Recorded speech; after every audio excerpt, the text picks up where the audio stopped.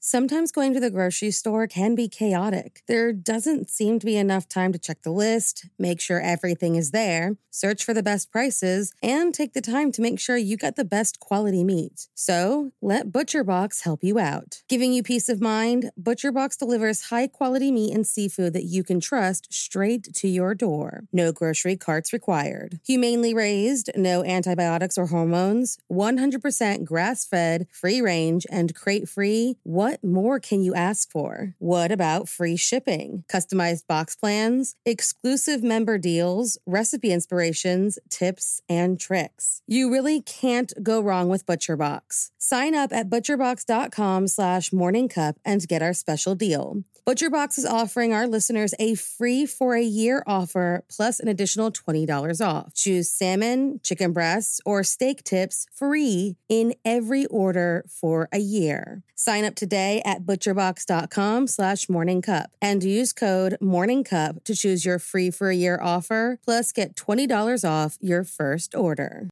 There were two more murders 15 miles away. When police arrived, they found the telephones and electricity lines. We have a weird homicide. A scene described by one investigator as reminiscent of a weird... Morning. Cup of murder. That blissful period of the honeymoon stage is supposed to be some of the best moments of your life. On January 10th, 2010, a woman still on her honeymoon was found dead in the hotel room she shared with her new husband. A case that, despite great effort from the family, remains unsolved. So if you like your coffee hot but your bones chilled, sit back and start your day with a morning cup of murder. Michaela McAreevy, born Michaela Hart on December 31st, 1983, was a 27-year-old daughter of multiple-time All-Ireland Senior Football Championship winning Tyrone Gaelic football manager Mickey Hart, had been the Ulster Rose at the 2004 Rose of Tralee, was a beloved and familiar face with the Gaelic Athletics Association, taught Irish and religion at St. Patrick's Academy, and ran a club that encouraged students to abstain from alcohol. She was loved, she was beautiful, and she had her whole life ahead of her. And that life had just opened up a new chapter when she married husband John McAreevy in January of 2011, and the pair went off on their honeymoon in Grand Gabe, Northern Mauritius.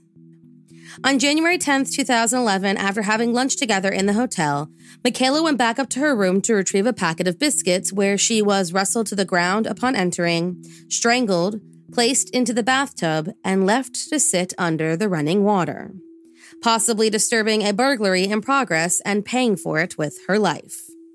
A little bit later, wondering where his new wife could be, John went up to the room and found her body. News of the murder, which was the first of a tourist in Mauritius, spread like wildfire as the Mauritian Prime Minister reached out to the Hart and McAreevy families to offer his sympathy.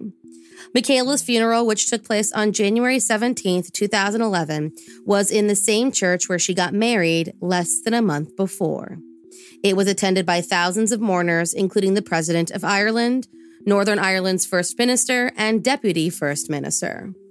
With desperation mounting to find those responsible, 3 male Mauritian employees at the hotel were later arrested in connection with her murder.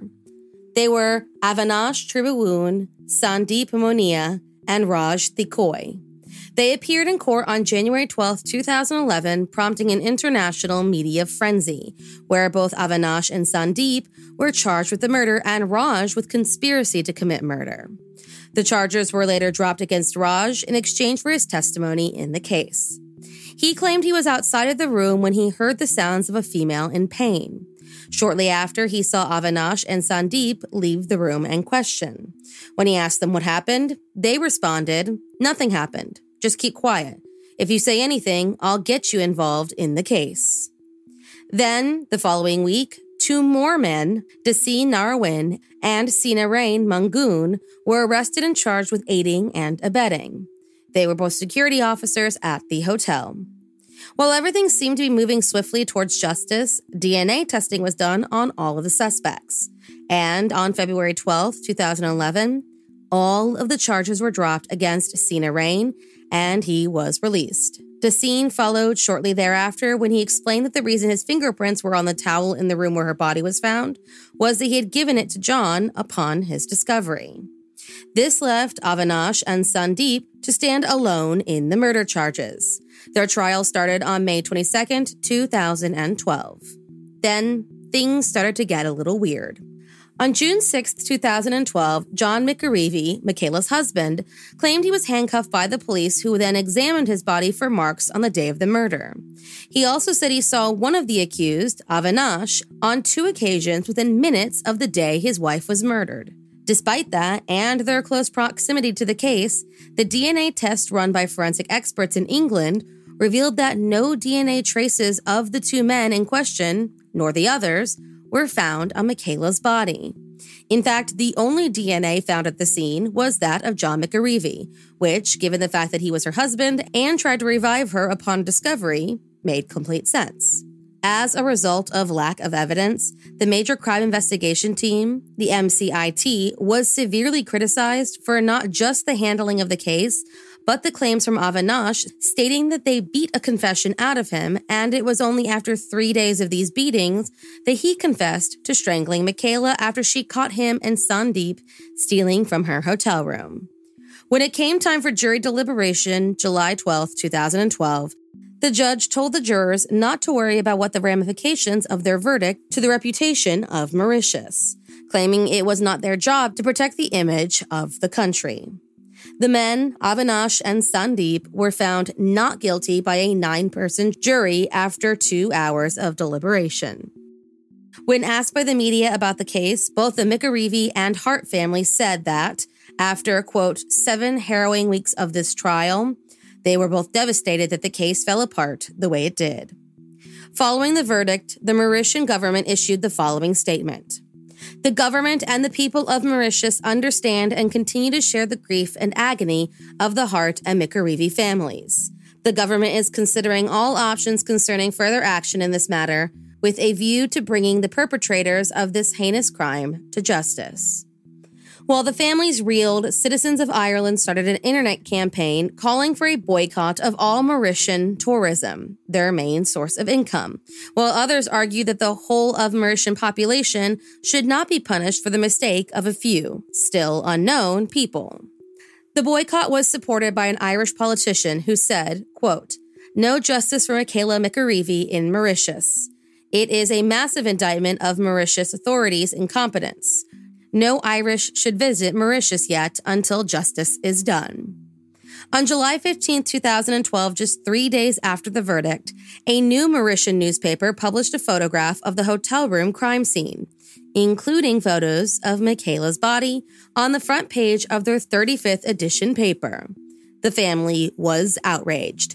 Their family lawyer called for the perpetrator to be arrested and for a full inquiry to take place into the commission of police, and the boycotting intensified. As the Mauritian police launched an investigation into how the newspaper got the photographs, police officers raided the office of the Sunday Times on the 16th in hopes of finding the photographs. They were unsuccessful, but on July 18, 2012, the newspaper's editor and director general, Imran Hosseini, was arrested but later released on bail. In August of 2012, a new investigation team was set up to look at the case. Over the course of their investigation, 38 people were interviewed, 68 witnesses helped with reconstruction, and 350 DNA samples were sent off to a laboratory in France for testing. On December 27, 2012, the police submitted a report to the Director of Public Prosecutions in which a new suspect was finally named. That, however, seemed to be the last update I could find about that particular inquiry. In August of 2015, after lodging a case against the Legends Hotel, Michael McAreevy and his relatives received nearly 65 million rupees through a settlement in mediation, the details of which remain confidential. A few months later, John remarried a woman named Tara Brennan, with the full blessings of Michaela's family. In December 2019, John McAreevy and the Hart family, never willing to give up on her case, released a podcast titled Murder in Mauritius, detailing the events leading up to Michaela's murder, as well as the events that followed. And the following year, John announced that the Mauritian government said it was going to launch yet another inquiry into her death. He did, however, question their suspicious timing as it coincided with his criticism of Liverpool FC's new commercial partnership with Mauritius, claiming the Mauritian authorities were indifferent in their pursuit of justice for Michaela and were more interested in preserving the island's reputation as a holiday destination, rather than capturing the killers. He has since returned to the island to offer a substantial reward for any information that could lead to an arrest. It has yet to lead to any breakthrough, and local detectives insist his assumptions of their level of competence are unwarranted. He has vowed to keep fighting for justice for Michaela for as long as he is alive, and despite the fact that Mauritius has, as of recently, officially closed her case. He takes the lack of arrest and her death as a personal failure. Just this last October, Raj Thikoi, the case's key witness, was found dead after being reported missing on October 2nd, 2021. Police do not suspect foul play, but with his death comes yet another setback in the already difficult case. Thank you for joining me in my morning cup of murder. Please join me again tomorrow to hear a terrible thing happened on January 11th. Don't forget to rate and subscribe and let me know how you like it. If you want to help support the podcast, there's always Patreon or just sharing it with your true crime obsessed friends. And remember, stay safe.